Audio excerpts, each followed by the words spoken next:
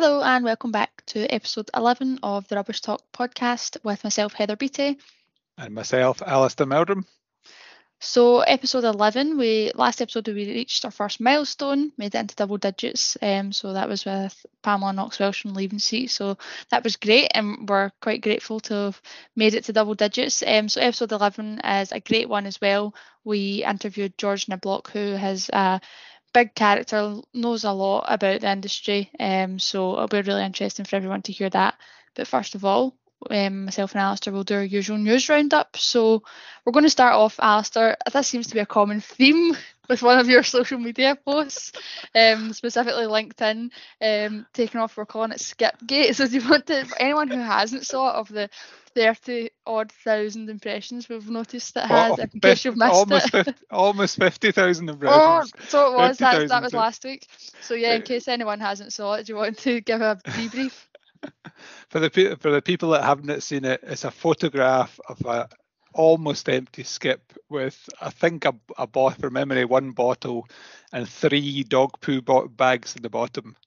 And the post was really about, so I was getting some work done in the garden. I was getting a decking replaced. I needed a skip. For whatever reason, it's sat empty for a couple of days.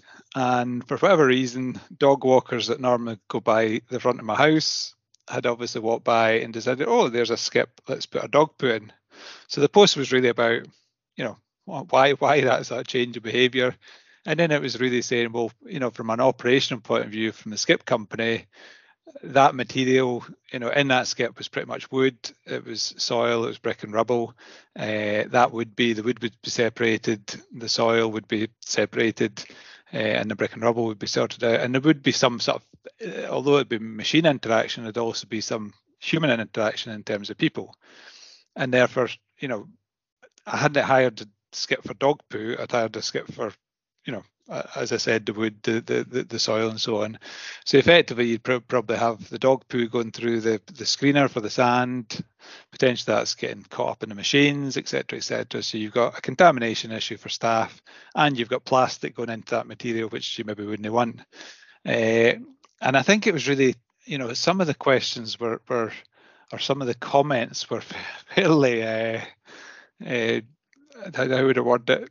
There was very differing views. Some people were saying, dog owners shouldn't do that, and then some were saying they've got more important things in life to think about than whether it's dog poo in a skip. And the point I was trying to make, and in a sense I gave up sometimes because people were sort of not really that interested, apart from ranting their own thing, was that we shouldn't have, the waste sector shouldn't have to have waste that's contaminated with dog poo. So in a similar vein, we've got a glass collection or a cardboard collection, for our household stuff. Quite regularly a dog owner will put a dog poo in the bottom of that. We don't expect to have dog poo in, cardboard or glass or whatever. Mm-hmm. And it's just that mentality of it's just a bin, therefore it's okay. And the other mentality that grated ever so slightly with me was there was a tendency, it's just a waste worker. It's just somebody that handles the waste. Surely they're used to handling, dog poo and all that sort of stuff. And it's like, well, yeah, maybe they're used to it, but should they really have to?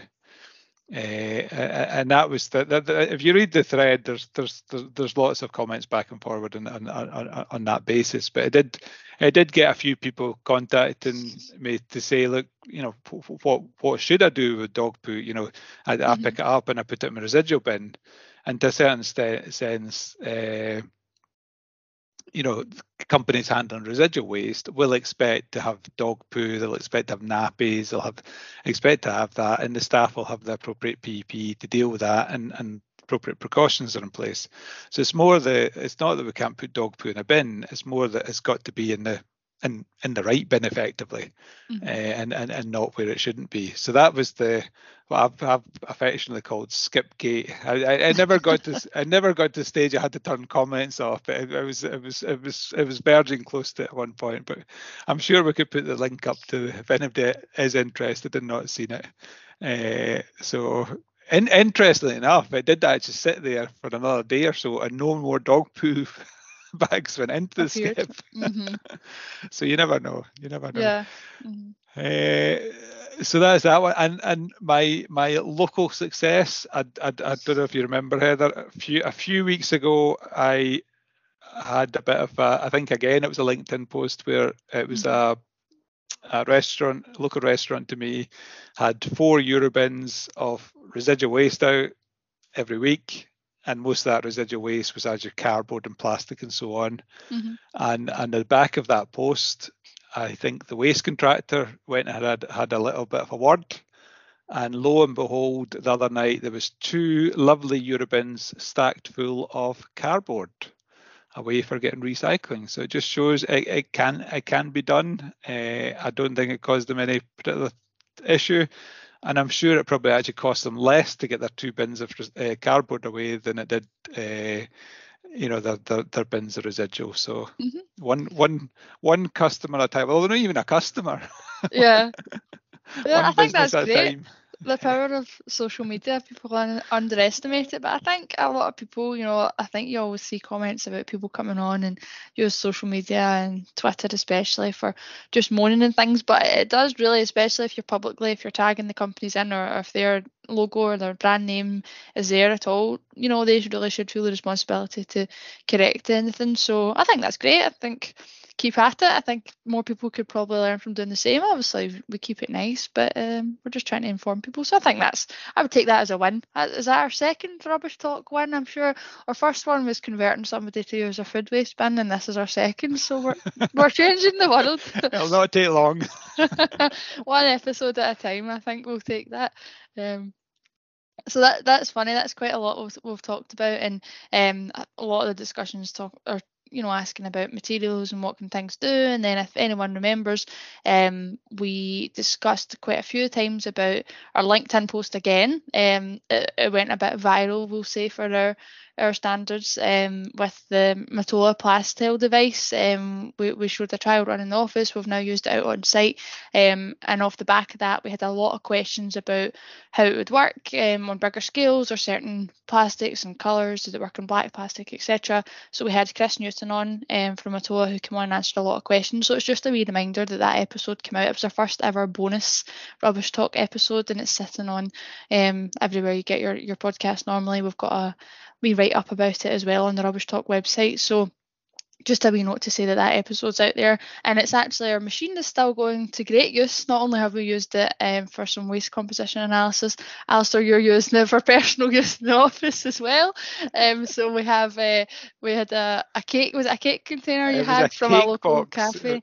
It was a cake box from a local cafe, and I was inspecting it for a marking to work out what type of material it was. I couldn't actually work out what type of material it is. I had absolutely no marking in it.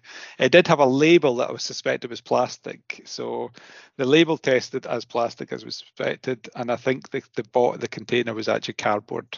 So assuming I could take the label off and the box is clean, I could put it in my cardboard bin, or I could put, if it's a bit I could put it in my compost bin. So we did use it for that. But there do appear to be more and more of these different products out there that, they might have marked in it it's recyclable, but unless you actually know the material and the council that your collection can take it, is it really recyclable, or are you just making up the fact it's recyclable? So there's a difference between, we've talked about this before, there's a difference between someone being physically able to be recycled and the council area you live in actually accepting it within their waste streams. And that's the big dilemma. And skipping way back to the Skipgate post, I think one of the things I got from some of the comments was, and this is the whole thing about this podcast series, is the whole lack of knowledge about what actually happens in the sector. And when you look at the profile, some fairly qualified people that don't actually understand how the sector works and how it operates, and they've got a sort of a vision of how they think it works. But you quite often get that comment thrown back that it'd all be collected in the same vehicle and all the same thing happens to it. And the reality is very much different. If something's residual waste going for incineration landfill, that costs a lot more than, say, a skip of cardboard that goes for recycling. So there's no commercial interest for a company just saying we're going to take it all to landfill or we're going to take it all to incineration. So that whole lack of understanding of what happens, and then that's complicated by all these different manufacturers putting different products on and saying this thing's recyclable and that thing's recyclable, and the reality is it might be, but if there's no collection service or no facility, then it's not. Mm-hmm. So yeah, no, I think you're right. I think we see a lot of new things coming out now, and the confusion is the kind of main obstacle to overcome. We try and talk about it, and we've looked at understanding what all the symbols mean and things, but as you said, it's not as simple. You could know that like the back of your hand, but it really does depend, and also depends on, as you said, the cake container, for example, was cardboard but it had a plastic sticker on it, and this also seems to be happening a lot in terms of takeaway. The single-use plastic ban came into force in Scotland, so we see a lot of the wooden knives and forks, utensils, whatever we get from takeaways. But as you experienced recently for your ice cream pot, for example, you had a tub, a lid, a fork, a spoon, all different materials. I would have. I was down at our local National Trust place, Clane Castle. If anybody's not been, big shout out for Clane down in the Ayrshire coast. But normally they have a shop that will sell you cones and ice cream, so you can consume the whole lot and you don't need to produce any rubbish. But in this occasion they weren't. So they had a fridge with some tubs of ice cream, and in that ice cream you had the cardboard lid. You had a wooden spoon that replaced the plastic spoon, but then you had a nice plastic lid, and you had a plastic lined cardboard tub. And I was like, how can I, when I'm out and about, how can I realistically do anything meaningful with this apart from putting that in a residual bin? Yeah. And you do wonder, does it make me question the carbon impact of a plastic spoon versus a wooden spoon? If it's going in disposal, is there really that big a difference? Has it made any difference really? I'm not quite sure. Yeah, well, it's a really difficult one. I think for the hospitality sector as well, they're probably not getting the best of guidance on what to do, and it makes it quite difficult. I was just laughing. I was remembering a story from the weekend there, and just talking about when you're out and about, like what to do if you want to recycle things. And I was getting the train to go out with my friends, and I normally would have a refillable water bottle, but didn't have anything on me. So I went and bought a plastic bottle of water from Central Station, from W.H. Smith or something. We got off the train at the other side, and I'm frantically looking about the street. I'm looking for a bin, and one of my friends actually said to me, "Are you looking for a recycling bin for that? You've been hanging on to that empty bottle for ages." And I said, "Yeah, I just feel it. I don't want to chuck it in the general waste." So I was walking about the streets desperately looking for a recycling bin, and I thought, God, probably even a couple of years ago I wouldn't have thought twice about that. But it's funny how much your habits do change. We always ask our guests if they do, and then I never even said it out loud, but one of my friends said, "I can see you looking about for a recycling bin for that." You could have just filled it up at the Glasgow Central's got I the know, taps at the entrance. I've noticed that. You could have filled it up. There you go. It's been known I've just taken stuff home, for that very reason. Yeah. But anyway, there we go. What's next? That's our rant. I know that was about 3 rants in one go. Well, no, it was raising awareness. It was Skipgate, which wasn't really a rant. It was a positive result for my local restaurant, and then there's this, about the, how hard is it made for the public to actually do something positive with some materials. Yeah, absolutely.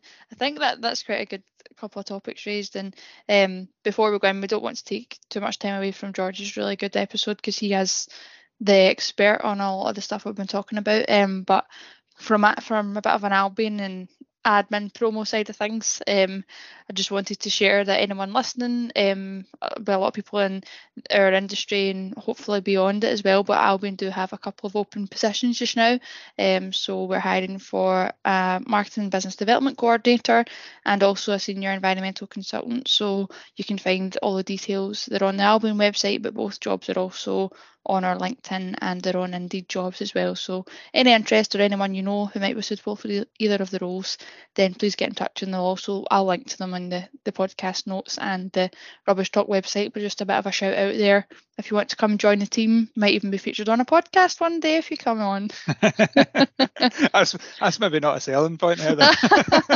You never know, it might be someone's cup of tea, so shout out for them. There you go.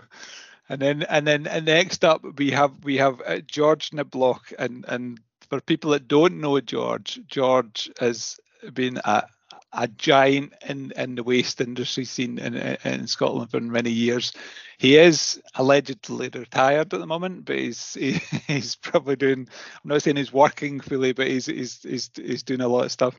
So really fascinating to talk to George. But he started back in the day. I can't remember. I think he gave the date, but back in the day as a sanitary inspector. So if you don't know what a sanitary inspector did, listen to his episode. In terms of knowledge, George's particular knowledge is on street cleaning, not just litter picking or litter removal. It's all about, in his mind, it's all about street cleaning as well.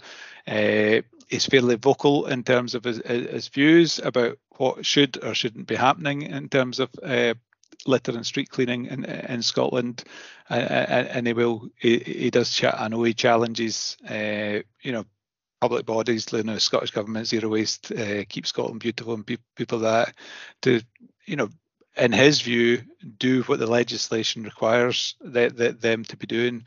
So really interesting to get him talking about that and subject in a bit of detail.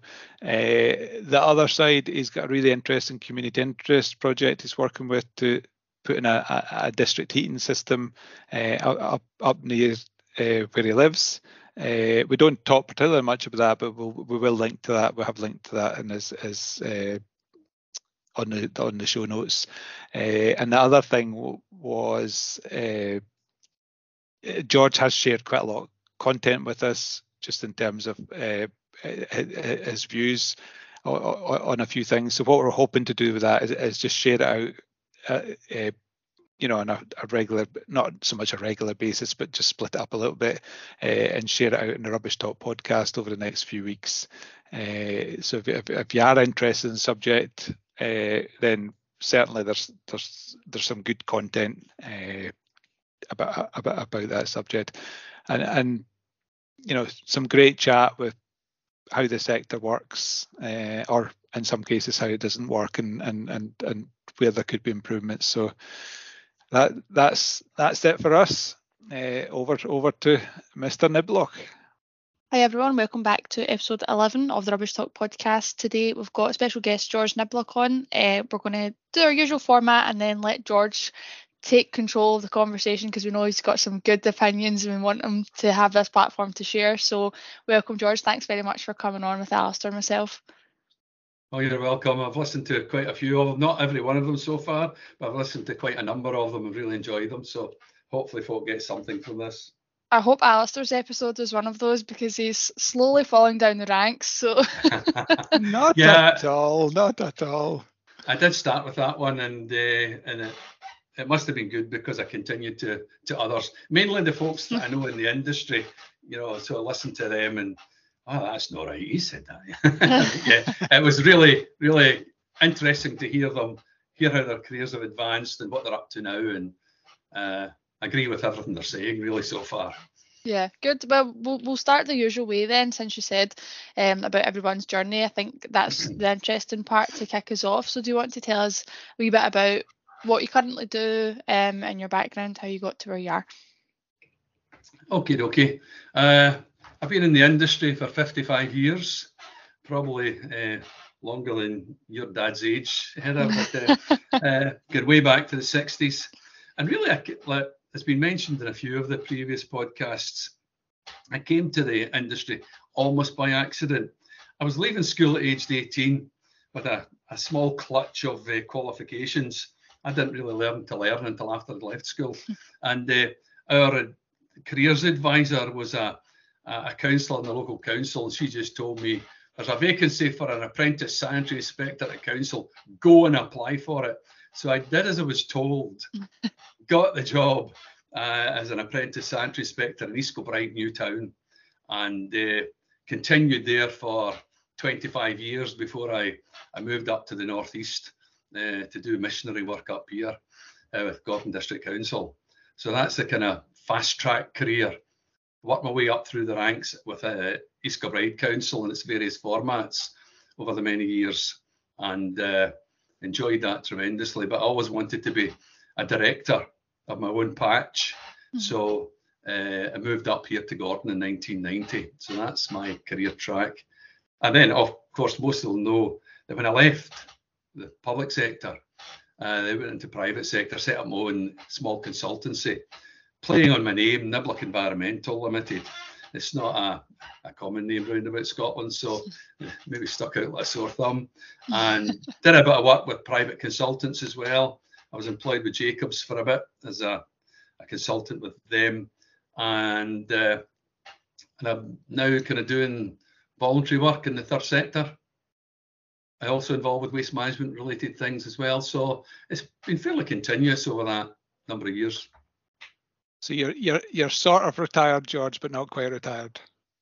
Not quite retired. My wife really gets upset by that. If you could see the camera, I've got an office here with all the stuff out. I'm really pretty busy just now with a district heat project in Inverurie. Yeah. Maybe takes me between 25, 30 hours a week. As a community-based organisation, we're hoping to take the residual heat from an energy from waste plant and do a district heat network around about our community. Community-owned, not-for-profit, so it's all good. How's that going? Are you making progress? It's probably a big challenge. It's a massive challenge. It's a 30 to 50 million capital project. Doing in my spare time as a volunteer, and with a number of other very able volunteers assisting me. But it's the old chicken and egg situation. Once we get operational, we'll have revenue. We don't have pre-capitalisation revenue to get the show on the road, but that's one of the challenges. So once it does start, I mean, we hope to follow what goes on up in Shetland, because their energy from waste plant has a district heat network running from it. And also over at Edinburgh with Miller Hill, the Midlothian and the City got together, and there's a proposal there which is rolling along. Gordon Pollock was one of the ex-wasters who's now the director of that kind of project to deliver district heat networks, a priority for the Scottish Government. And there is this relationship between utilising the excess heat energy from waste plants to make the efficiencies much higher. Mm-hmm. What was your thought? I'm going totally off script here, George. What was your thoughts on the recent Scottish Government report that went out last week? Last week or the week before? I can't actually remember when it was. We don't have time for that. And maybe you would just censor it out anyway. All I would say to all these folk that are doing all this sort of stuff, is your wheelie bin full at the end of the week, or is it empty at the end of the week? You know, we're trying to do all recycling, and most folk, one of the questions, you know, something that the public don't realise, most councils don't do any recycling, do no recycling at all. They're just part of a process of collecting materials from public and business, passing it on to recyclers. So if there is not the market there for the product, and then you don't blame the council if they can't collect something. And equally, I would ask people that are listening to this, how many times do you go to the shops to make a positive effort to buy something that is made from post-consumer recycled material? Hardly ever. Because we don't, the system's not designed to highlight that to customers, to generate the pool. We keep pushing stuff into a pipeline, but there's not the pool at the other end pulling products out that are made of post-consumer recycled materials. without getting into all. Sorry. No, it's a good point, George. I'm sitting here today and I've had a couple of emails already about the price of paper crashing through the floor. Metals is going through the floor at the moment. You know, there's things happening in the market, and as soon as that happens, there's, you know, if there was an outlet for material, there's less likely to be an outlet for material. Just skipping right back a bit, since you mentioned sanitary inspector. Now, I'm not sure sanitary inspector still exists, so maybe you could explain for the listeners what that role was and what it encompassed. Yeah, sanitary inspector was started back in Scotland anyway. In England, it was called public health inspectors for many years, but it derived out of the needs of the communities back in the Industrial Revolution, the mid 1800s, when there was a lot of people come out of the country into the cities to work with poor conditions, living conditions, unsafe water, hygiene was pretty poor, and the government of the day realised that disease and pestilence was spreading, so they introduced various things, and in Scotland it became the Public Health Scotland Act, and there were sanitary inspectors appointed. Interestingly, in those days, the role of a sanitary inspector appointed by local councils was for public health reasons generally, and that post was protected by the Secretary of State for Scotland. It meant that the council couldn't sack their sanitary inspector, because quite often the sanitary inspector had to serve notice in his own employer. Now you can imagine what that does for your career chances and your longevity in a post when you take your own employer to court. But that changed back, the title changed back in the 70s. It changed, fortunately, to Environmental Health Officer. I say fortunately because my wife never liked it in the days when it was a shared passport, husband and wife shared passports, and it had sanitary inspector on it. Also, it made it difficult during the flower power era to go in and pick up girls in the pubs and clubs and places. When, what do you do for a living? Oh, I'm a sanitary inspector. But fortunately, it's now environmental health. And in those days, environmental health also did waste management. So that was my introduction to public health across the full spectrum: place you live, food you eat, water you drink, air you breathe, where you work, all that sort of stuff were all very interesting. That's what was a great job. It was the perfect job. What's your thoughts on the environmental health role? Appears to have been diluted over the years. I'm obviously, well, not obviously, but in case people don't know the background, my degree is in environmental health, but I never did my 50 weeks or 52 weeks professional. So I never actually qualified. I'm the one of the few, I think, escaped. But I always feel the role's been a little bit diluted, even from when I was at university back in 1990. Undoubtedly, across the spectrum of enforcement authorities, not just environmental health, but particularly aware of it, they don't have the resources, don't have the number of folks, and I've lost a wee bit of touch with environmental health. I was being a director of environmental health, I had my professional status, and I was a chartered environmental health officer, as well as a chartered waste manager and a chartered environmentalist. Looked good on the business card when I was a consultant, the triple charter status. But it certainly has, Alistair. It's gone way from what I knew it back in the halcyon days of the 70s and 80s. So in terms of your career, your most favourite time, your most favourite project, what stands out for you, or all of it? Yeah, absolutely. There's huge numbers of things, but I'd have to say, perversely almost, it was derived from Maggie Thatcher, because it was competitive tendering back in the late 80s and 90s. And that was the time when we were forced to put all of our direct services out to competitive tender. We hadn't a Scooby what that meant. And I was a depute to Dougie Henry at East Kilbride, and went to numerous numerous seminars and what it's all about, but nothing ever really fitted what we thought we wanted to do. And it was brand new territory for everyone in the country in those days. So I, in conjunction, Dougie gave me my head to design the specifications for the services, particularly for street cleansing and refuse collection. And that's probably the last time that those services were properly specified and costed, because we could bid for our own services back. And fortunately, we won both of them. And that was a huge, huge task, and really, looking back, enjoyable. And I learned a lot from it. Still to this day, there's very, very few local authorities have a private waste contractor, isn't it? I think Falkirk Council have. Is it Viola? I can't remember. I think it's Viola they have for their food waste collection or something. But there's very few authorities have private waste collectors.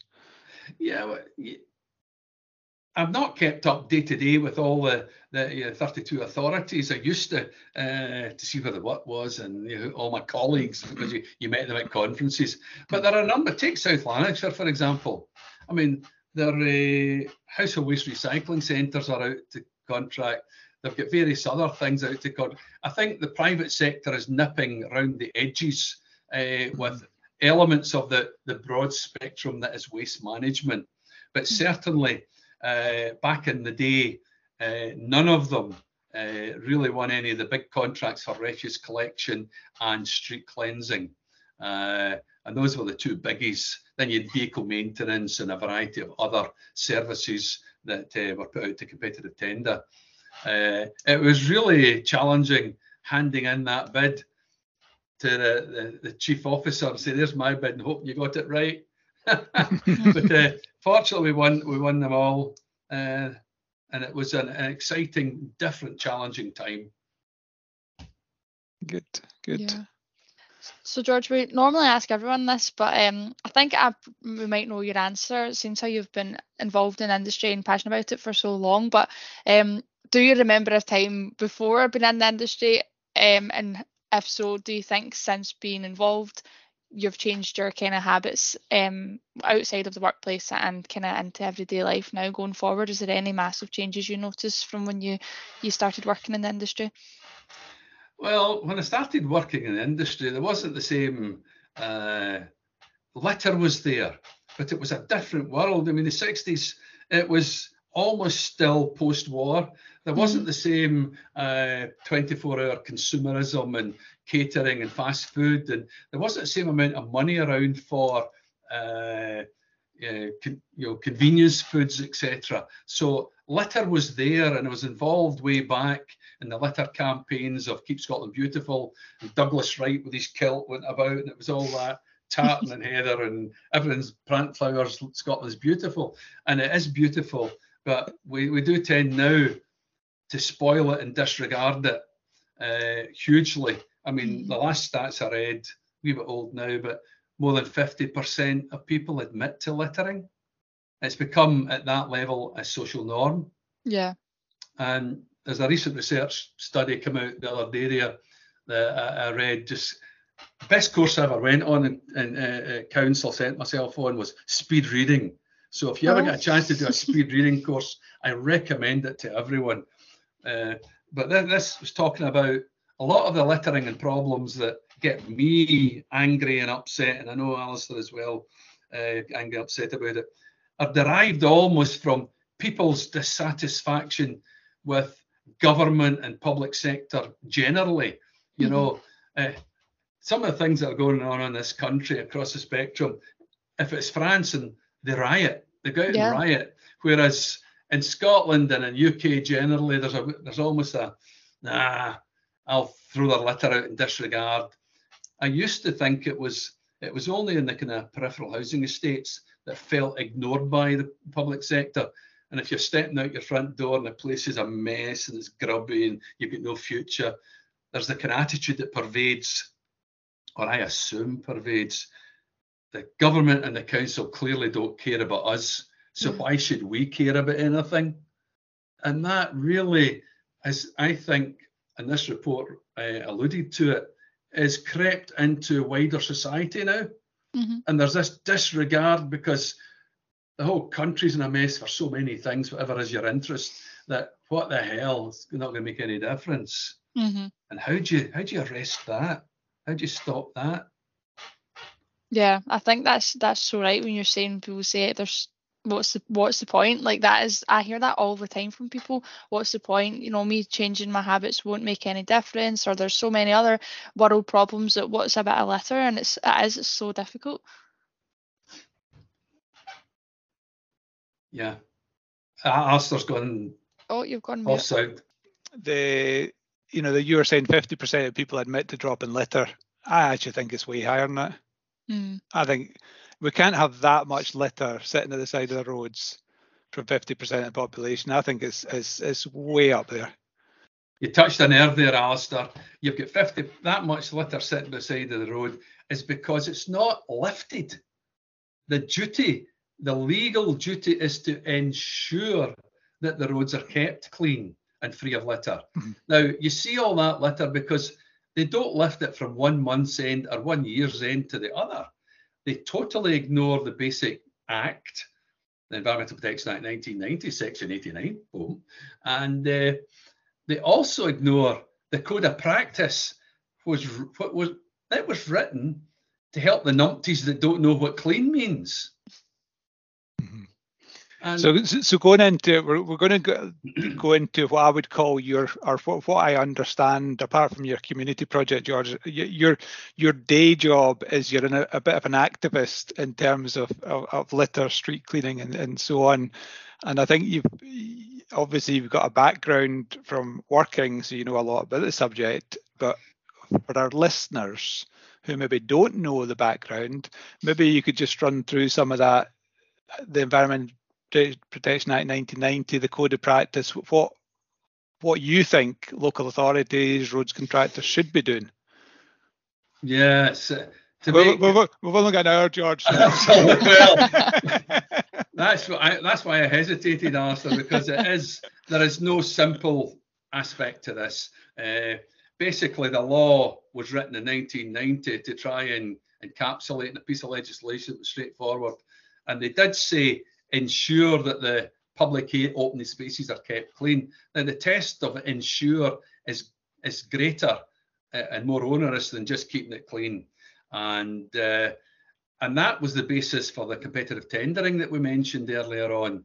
You had to make sure you complied with the law. Now, we did in those days, I hope we did. We tried our very best to do it. And things were quite different back in the 90s when that act came out. And the duty is to not just litter. Litter is as I call it, it's the tip of the waste management iceberg. You see it, it's very visible, but it wasn't the tip of the iceberg that sank the Titanic. There's many, many other things that you don't see about litter, and the bigger picture called street cleansing now get the fancy name of street scene, but essentially it's a bit of fancy titles and obfuscation to take your eye away from the real problems.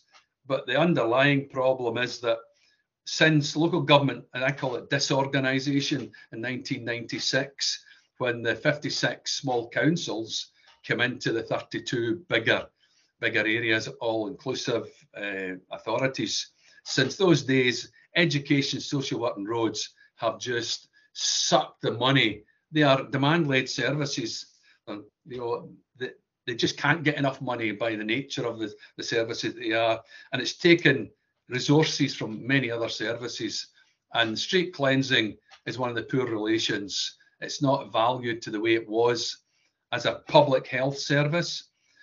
There's a report out commissioned by Zero Waste Scotland, which states that even from public mental health alone, which is a big issue these days, public mental health, they reckon that the cost of not cleaning the streets is in excess of £55 million a year to the health service.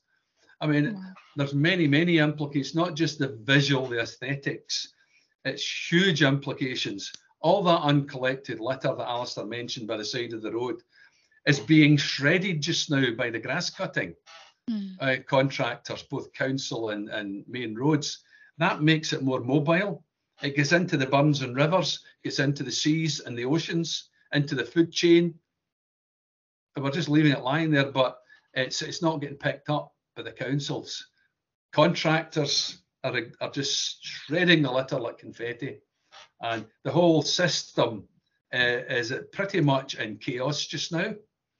The reports from Keep Scotland Beautiful, who are the national charity that have been there for as many decades as I've been in the business, they must be approaching their 60-year anniversary.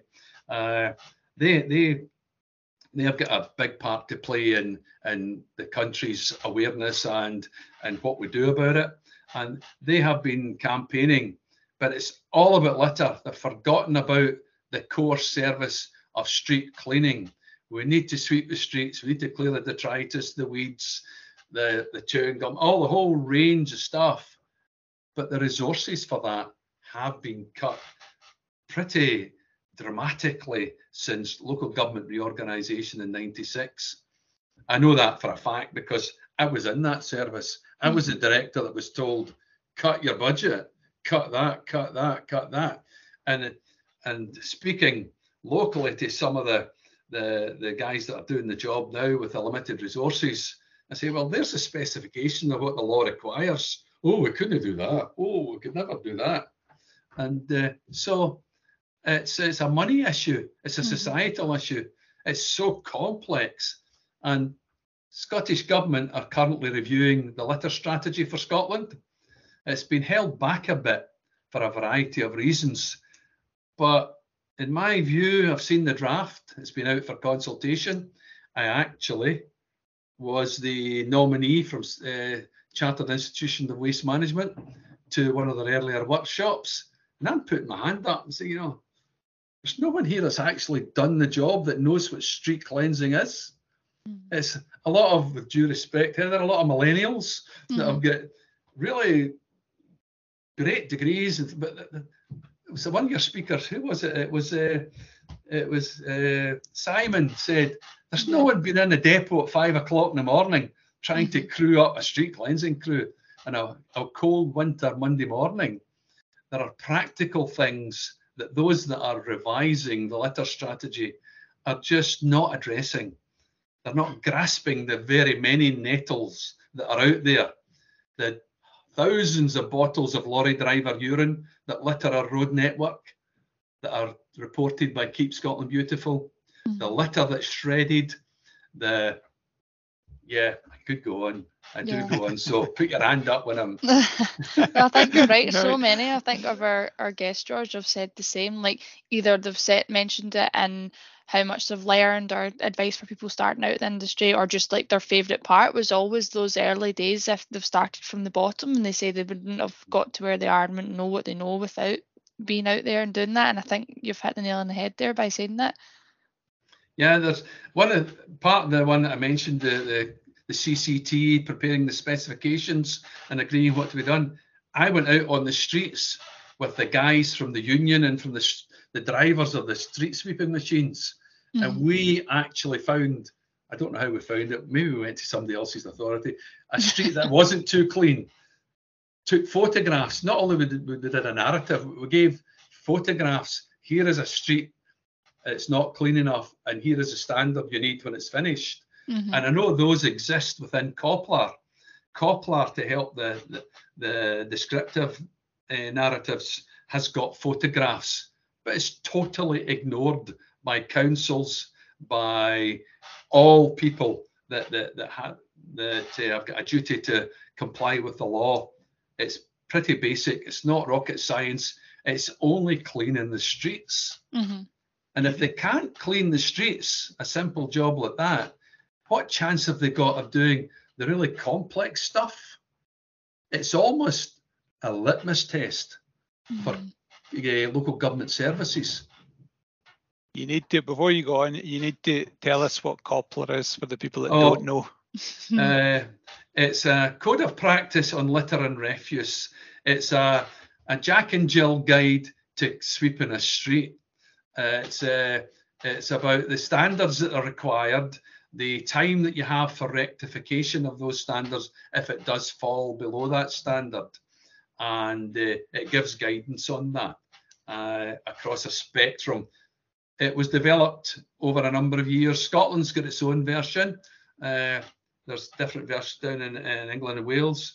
And ours was revised again in 2018 and made so complicated as to be unworkable. But it's been ignored by the public sector, by SEPA, by Keep Scotland Beautiful, Zero Waste Scotland, and Scottish ministers. Because most folk don't realise it's Scottish ministers that are responsible for the cleansing of our motorways and major roads. So then, you know, everyone knows, no one can deny the state of them as you drive about the country.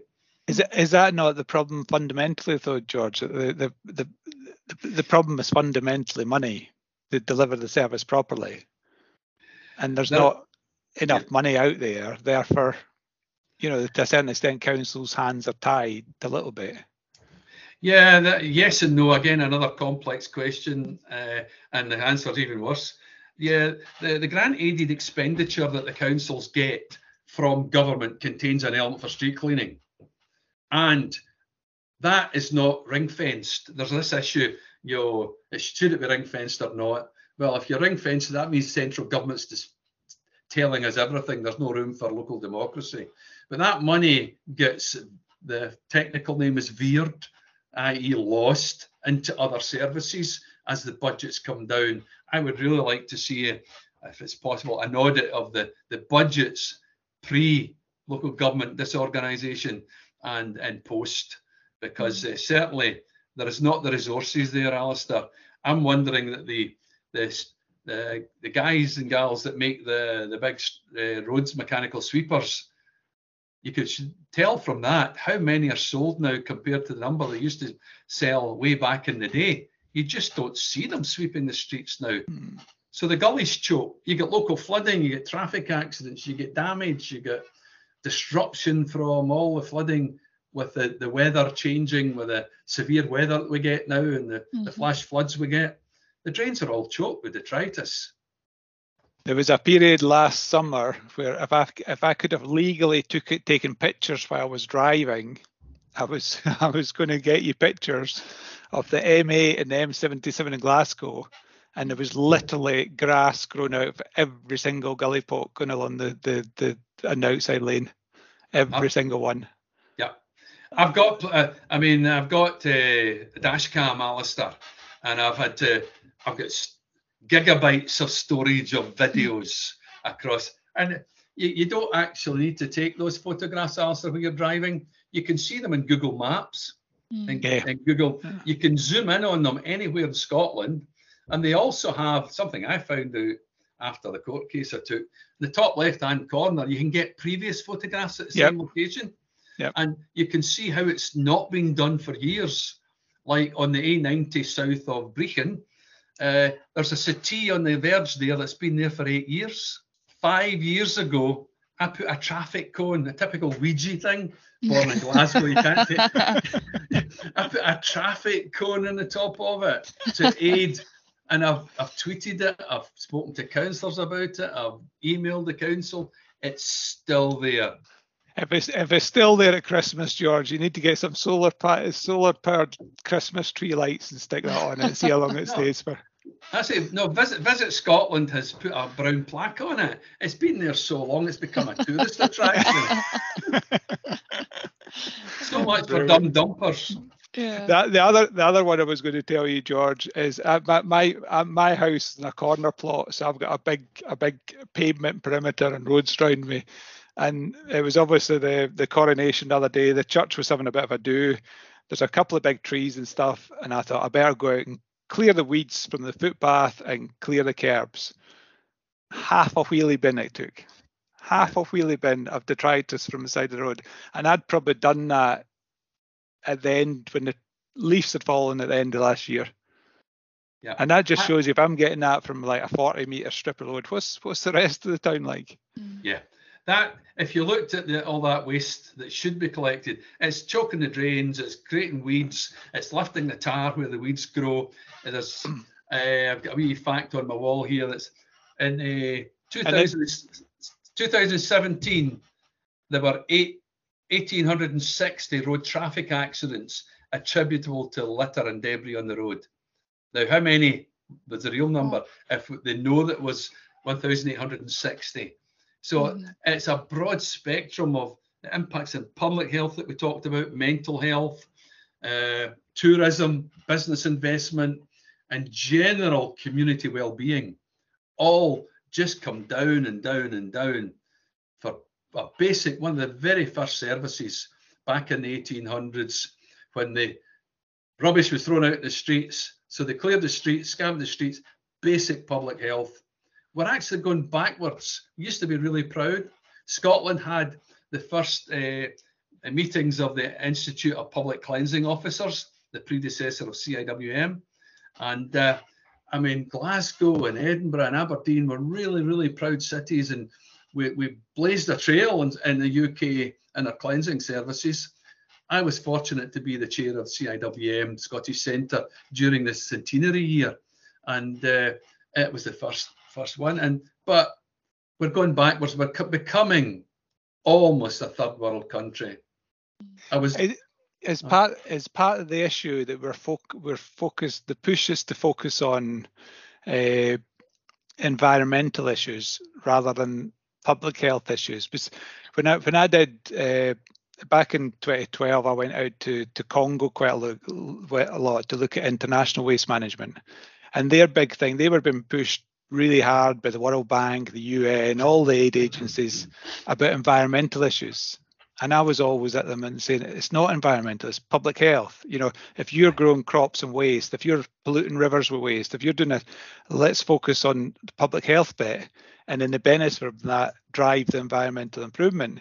And it was really interesting when COVID first appeared, that initially, I don't know if you were aware of this, George, waste collection wasn't viewed as an essential service. For the first 3 or 4 days, waste collection, and I was, hang on a minute here, guys, you need to get waste collection out there and working one way or another. And once it was accepted, it was yeah, that's right. But I think that's back to your point that, you know, there's probably not enough people that have done the day job to be fully aware of that reality and how important it is. Yeah. Absolutely, Arthur. There's 2 or 3 spin-off threads there. That I wrote a report 14 years ago saying the pandemic was coming and what the implications would be for the cleansing and waste management industry. It was published in the CIWM's journal. For 90% didn't read it. The 10% who read it derided me for being, you're over the top again, you again, big blow-up. It'll never be as bad as that. We need to find. You need to find that link. You have shared it with me in the past. You need to find that link again, and we'll share that. We'll share that in the show notes. I've got that report, and effectively, public health the message of public health has been lost, Alistair. You're absolutely on the button there. That you can see it in the way the legislation and the industry has changed. It was all about public health, which is the important thing. It then went over to control of pollution because they know that waste management was starting with landfill sites. But then it became in 1990 there was a report called This Common Inheritance by the then Conservative government, and talked about our inheritance in the planet, blinded with the wider, think global, act local stuff. And it became environmental protection. And they forget that the environment will go on and the planet will go on. Homo sapiens might not go on the way we are polluting it. If you look at, and that's another one of my hobby horses, maybe for another podcast, the amount of diseases and conditions that we have that I never saw when I was at school. No kids in my class had asthma or inhalers or allergies and all that sort of stuff. Belief is that this is attributable to the contamination of our environment. It's about public health. But now the industry has moved on. It's no longer, Institute of Public Cleansing. It's Institute of Waste Management. And now we're talking about resources. Now we're moved on to circular economy. We're changing our focus and our title faster. It used to be every 50 or 100 years. Now it became every 20, 10, every 5 years we've got a new concept. Now it's circular economy. I mean, the concept's moved on, George, but the day-to-day work is still the same. Aye, but they seem to forget there's the ultimate oxymoron is sustainable development. Mm-hmm. No, yeah. And I mentioned Maggie Thatcher, so I must put balance into it. And something that Tony Blair said. We're apolitical here, George. We try not to get involved in. Well, that's why I'm saying I better mention and balance it out. Tony Blair, when he did his Prime Minister, and he was doing one of his early talks, he said, of all the tasks and responsibilities he's had, that the environment was the most important of all of them, because everything pins around the environment. He then immediately forgot all about that and went and did what he did. But it was recognised how important the environment is, because it has the impact on our health, physical, mental, and our general well-being. So you ignore that at your peril. Mm-hmm. I think that the mental health thing is actually really interesting, because you saw the number of people that actually got involved in litter picking during the lockdown, just as an activity. You know, I think if you actually could track the numbers, there was probably a huge increase in people just going out and picking litter, and it's actually quite a therapeutic thing. I find it quite a therapeutic sort of thing to do. But that's maybe just me. Anyway, moving on, you're going to talk to me and explain to me about a thing called LEAMS. What's LEAMS about? Maybe explain what LEAMS stands for first, and then you can. The official LEAMS is Local Environmental Audit and Monitoring System. But I think it's lets every authority miss out sweeping. That's what it means. It's an obfuscation conjured up by local authorities and Keep Scotland Beautiful. Way back in the day, Audit Scotland, who produced reports about the performance of council services and how to compare with the standards, wanted a metric for measuring the effectiveness of councils of street sweeping, cleansing services across the spectrum. So they invited Keep Scotland Beautiful and COSLA, that's the Convention of Scottish Local Authorities, to come up with some metric. So these two lots got together. So the folk that have got to deliver the service weren't going to make it hard, were they, for themselves? And Keep Scotland Beautiful get most of their money from government and from the local authorities are part of their system. So effectively, it was the turkeys designing the Christmas menu, and they certainly didn't have the golden goose on that menu, because they produced this thing called LEAMS, and they produce annual audit reports where they say that they produce a thing called a cleanliness index for Scotland. And most authorities can be up in the 99%, 98, 99%. Any metric that gets consistently that kind of level, it can't be good. The acceptable pass rate, I think, is down at 66. Although they've been trying to tweak it recently, partly because of the hassle I've been giving them about it. But the fundamental problem with this thing that is the monitor, the barometer of how clean Scotland is and how clean individual authorities are, is that it totally ignores the law of the land that we talked about earlier, the duty to ensure that they're kept clean. Because underpinning this and self-assessment that's done to produce this cleanliness index, they decide that we'll ignore the fact that we've got to keep it clean. Most people, they assume most people don't mind a wee bit of litter, which is the standards are grade A to F, and we need an F because of the state of the place. They keep it clean. The grade A is clean. Grade B is a wee bit of litter. Grade C is significant litter. Grade D is a lot of litter, and then so on.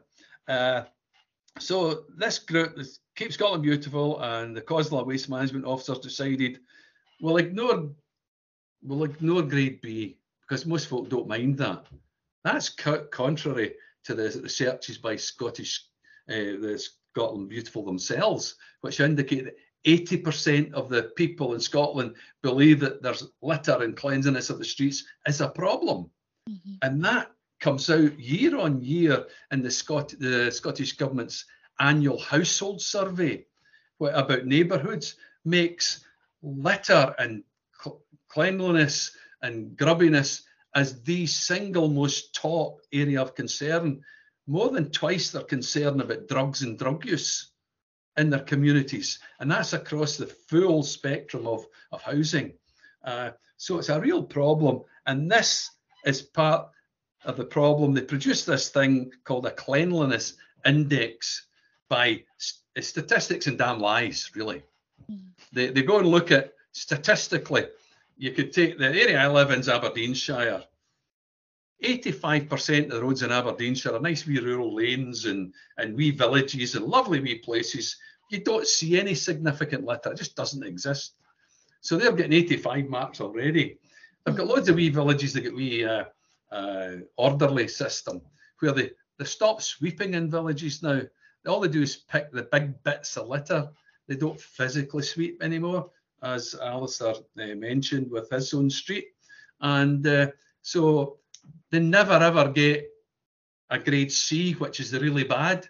So it's designed to ignore the fact that our trunk roads, again, as Alistair pointed out, and you'll see yourself, Heather, the trunk roads are lined with litter month after month after month.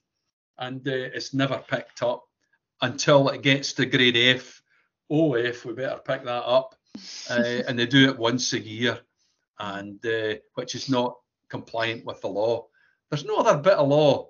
I mean, assisted dying, if you said, well, but my dad wanted to die, but the law says you can't do it. Oh, no, let's just pretend. Let's pretend we'll not do that. Loads of laws that we've got to comply with because that's a law. But this one, across the board, Scottish Government, the ministers, Zero Waste Scotland, the whole spectrum of organisations that are involved in street cleansing and litter, play pretend. I call it, you won't know about this one, my daughter says, people, you're too old, Dad. I call it the Emperor's New Clothes Club. And they're all in it, and they're all feared to speak out because Scottish ministers are at fault as well in respect. So no one wants to criticise the bosses, back to the sanitary inspector having to criticise his employers. Yeah. So the whole system is rotten.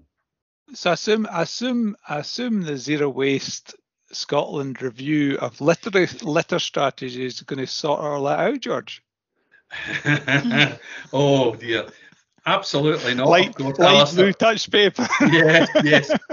They've just revised the old one. One of my favourite quotations is Aldous Huxley, that and it's men. It's man fails to learn the lessons that history is the most lesson. That man fails to learn the lessons of history is the most important lesson that history has to teach. Now, if you're just at a uni with a big fancy first-class honours degree and having to design it, and you don't know a Scooby about what the real world is out there, how are you going to tackle the problem?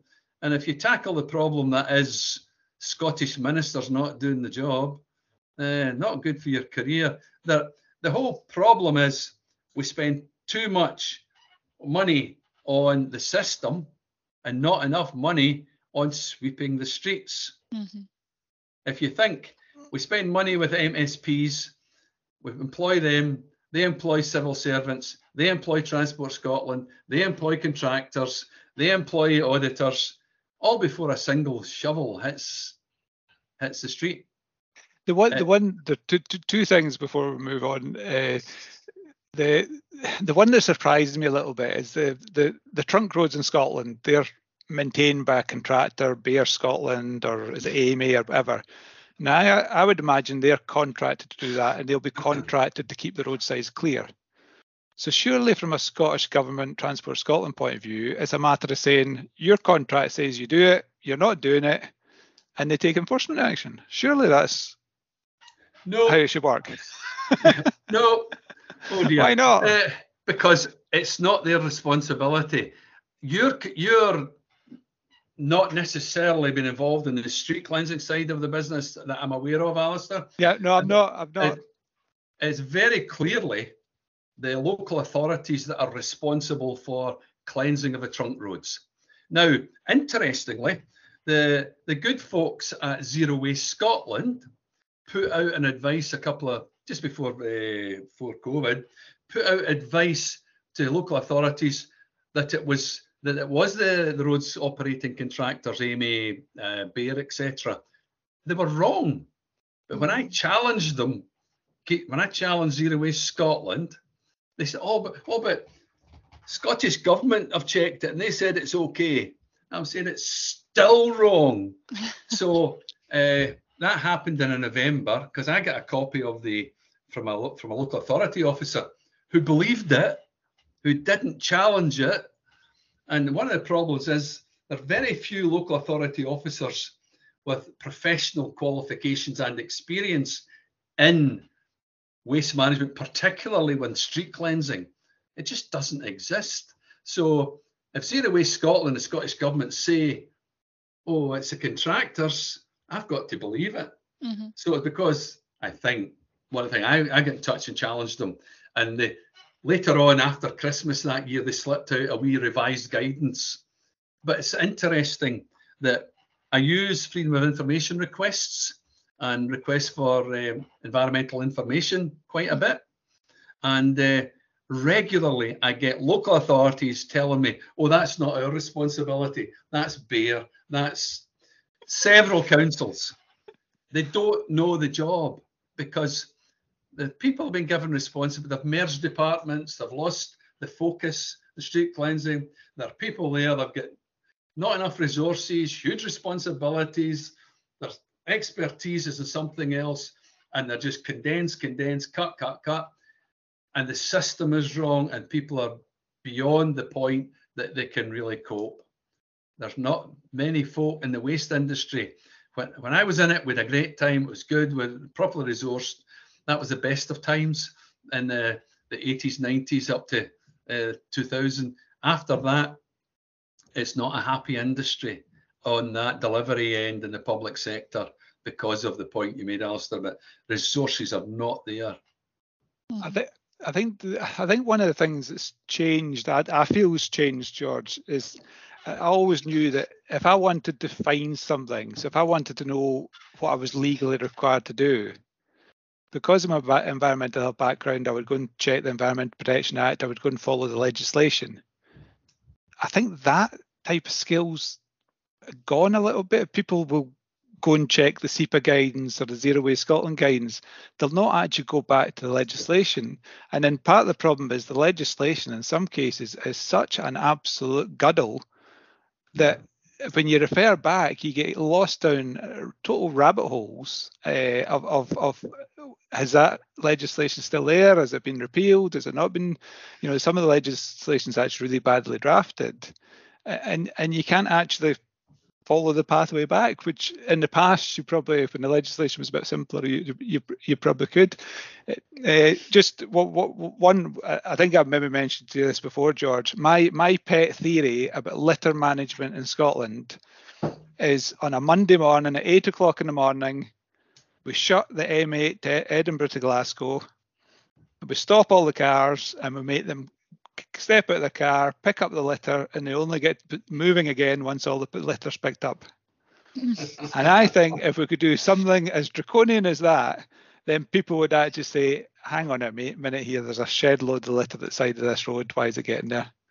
Mm-hmm. And if the threat was that would be happening next month and next month and next month, maybe we'd actually get the public to sit up and take notice about it. Yeah. It's pretty draconian.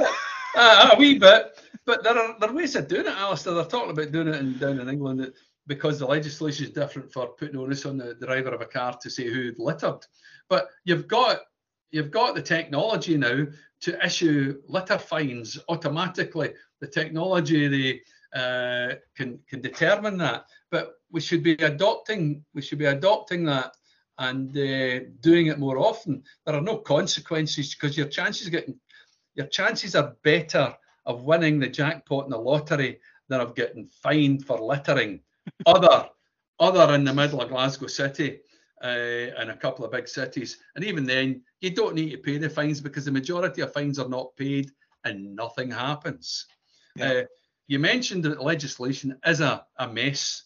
Even DEFRA, who are for England, as most folk will know, environmental legislation in the main is a devolved thing to Scotland. DEFRA accidentally cancelled 2 sections of the Environmental Protection Act in Scotland, when it's not their powers, but they did it.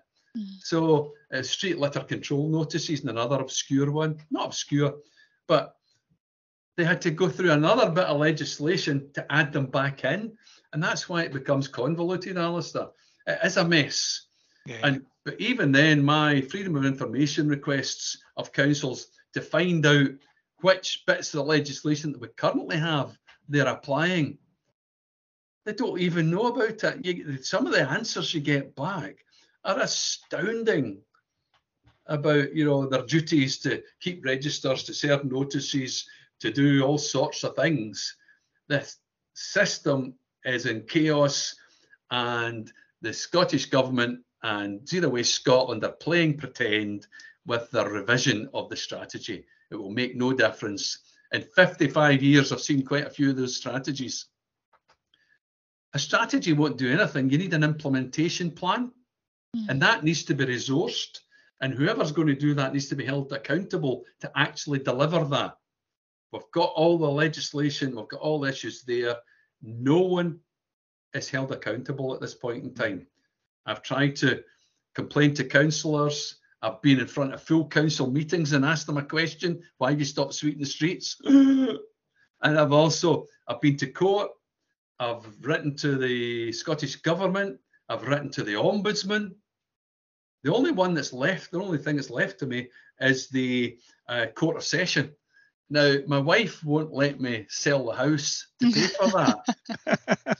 Probably quite wisely, George. Yeah. My hopes remain, Alistair, rather than stopping the motorways, I've got some hope on the horizon for us, can I maybe bring this to a conclusion about all the things, is through the United Nations, surprisingly, and the Aarhus Convention on Environmental Matters.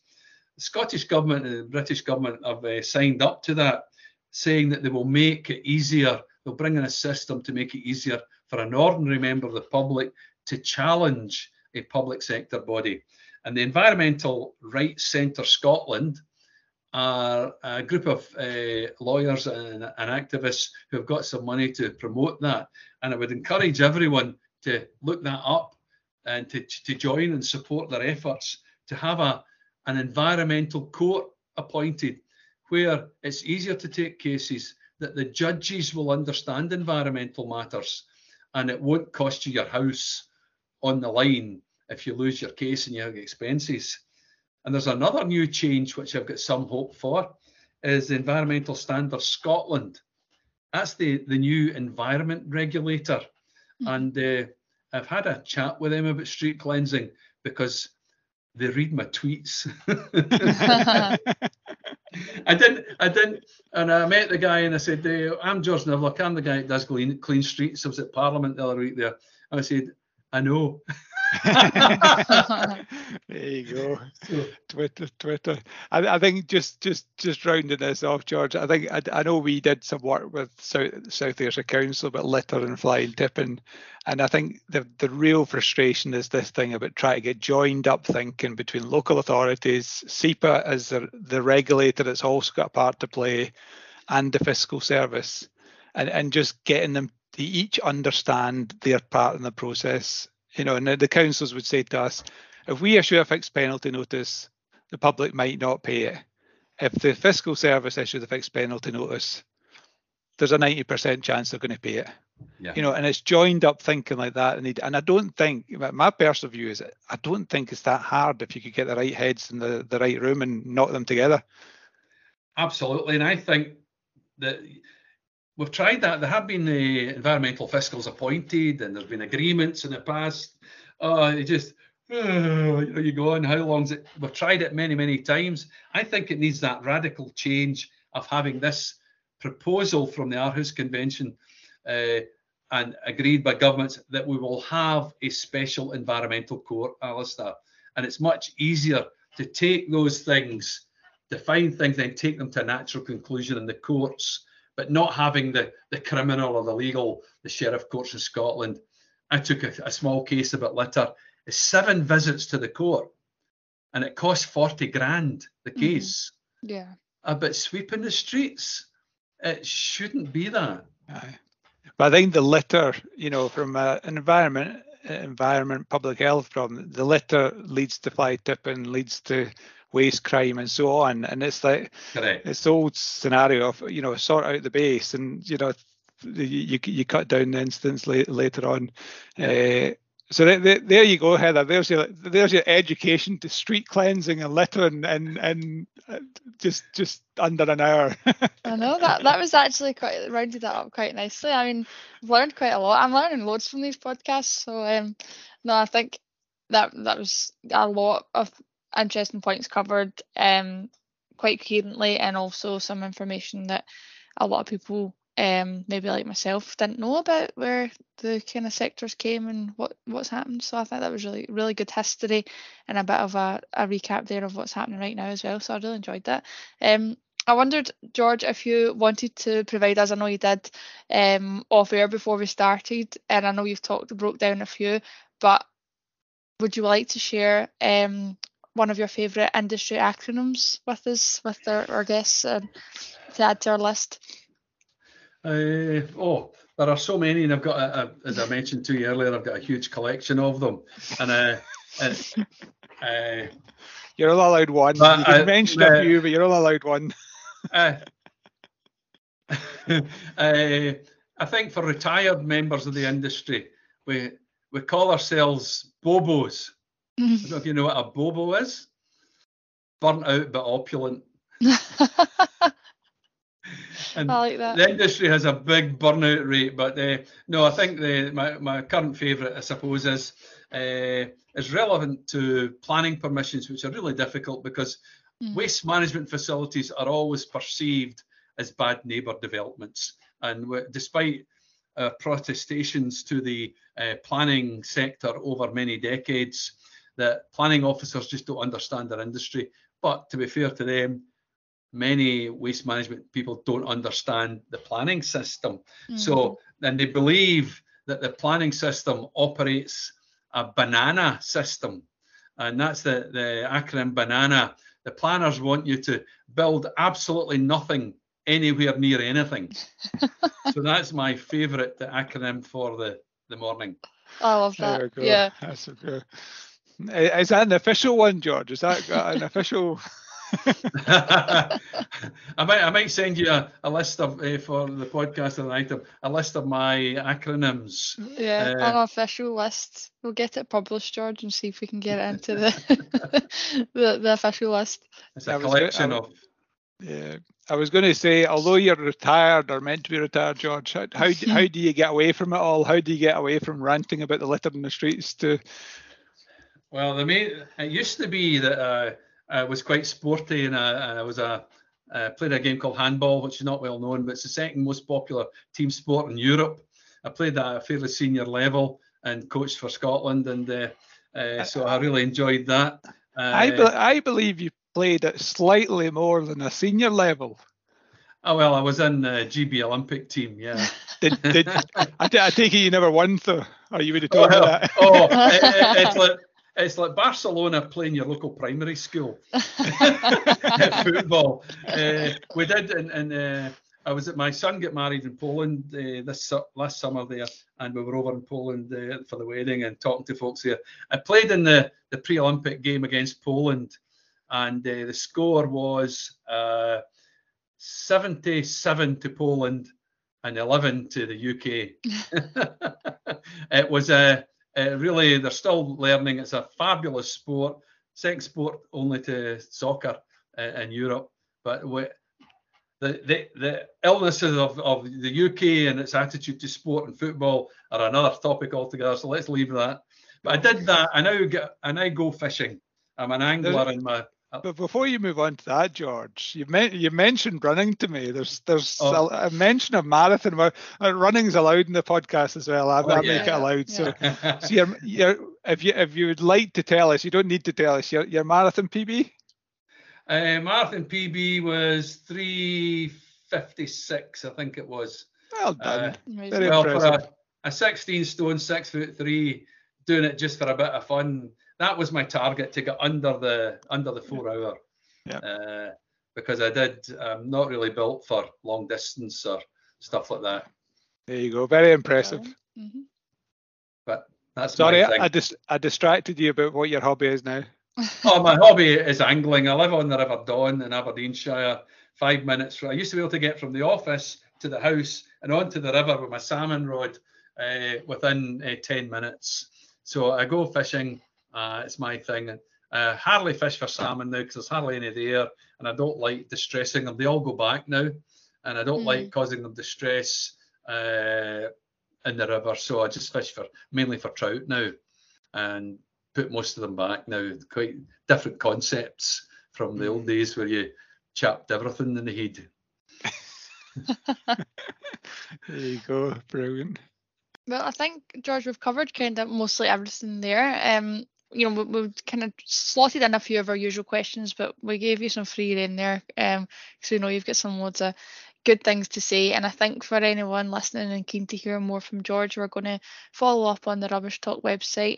You've sent Alistair and myself a lot of good, what you call ramblings, but we see the vision. So we're going to put them into a wee mini blog series for people who have been interested in what you're saying and your views on things. So I think we've probably got time to give George a magic wand to sort one waste / environmental issue out once and for all. Don't know how much time. If he can do it quickly. George, keep it short is what we're saying. The magic wand would be dispense with our litter strategy and get a proper waste agency that will hold duty bodies to account, not just play pretend. That's a good one. I like it that has one. To start at the moment. The government, all the talk about litter and street cleansing is all about blaming the public who drop litter. 50%, as we said, maybe more, Alistair, but 50%. But we know that 100% of duty bodies are failing, and nothing is said or done about that. They have to fix it, have to get the streets clean so that they can then be kept clean. That will stop folk littering, or be a huge part of the process and towards that aim. Yeah, totally agree. Yeah, I like that one. And just finally, George, any advice to somebody coming into the industry now? I really can't say much about it, because the industry has changed dramatically from when I was an employer. I was directly employed in it, but I have learned loads from it. I've enjoyed my, as I say, 55 years. I made huge numbers of friends. It's a very, very satisfying career. It allows you to make a difference, not only locally, but in the world. It's got challenges, but it's hugely exciting and it's sexy. Well, that's a new phrase. We've certainly not had that's his chat-up line. That's his chat-up line from his passport from years back. Well, that's certainly a new description there. But I think you're right in saying it is exciting. There's always change, and there's a lot for people to learn. So I think that's great. That's all you need to get people interested. I think those few lines summed it up. Okay. Brilliant. Well, thank you very much for your time, George. We will, as we said, going through, we'll put together a wee list of links and so on, that, and I'd love to see that paper about the pandemic that you wrote. I have read it. I remember reading it. It'd be good to reshare that with people. Okay, well, I'll also send you a link to, it's a litter song that was created for South Ayrshire Council area. They've got a litter group there, and it's called the Litter Song, and it's really quite catchy. My wife bans me. She's driven mad by listening to it. But I'll send you a copy of it and you maybe add it in. Oh, brilliant. We'll have that as the outro for this podcast episode then. I can just imagine us on a playlist of these things now. Who knew And such a thing existed? And the other one to mention, you did share an avatar that we'll share up in the thing as well, which I have seen before actually, but I had a proper look at it earlier on the big screen. So yeah, that'd be good. That'd be good. Right. All right. Well, thank you. As I said, thank you very much, George. Cheers, guys. Thanks, George. Take care. Bye-bye.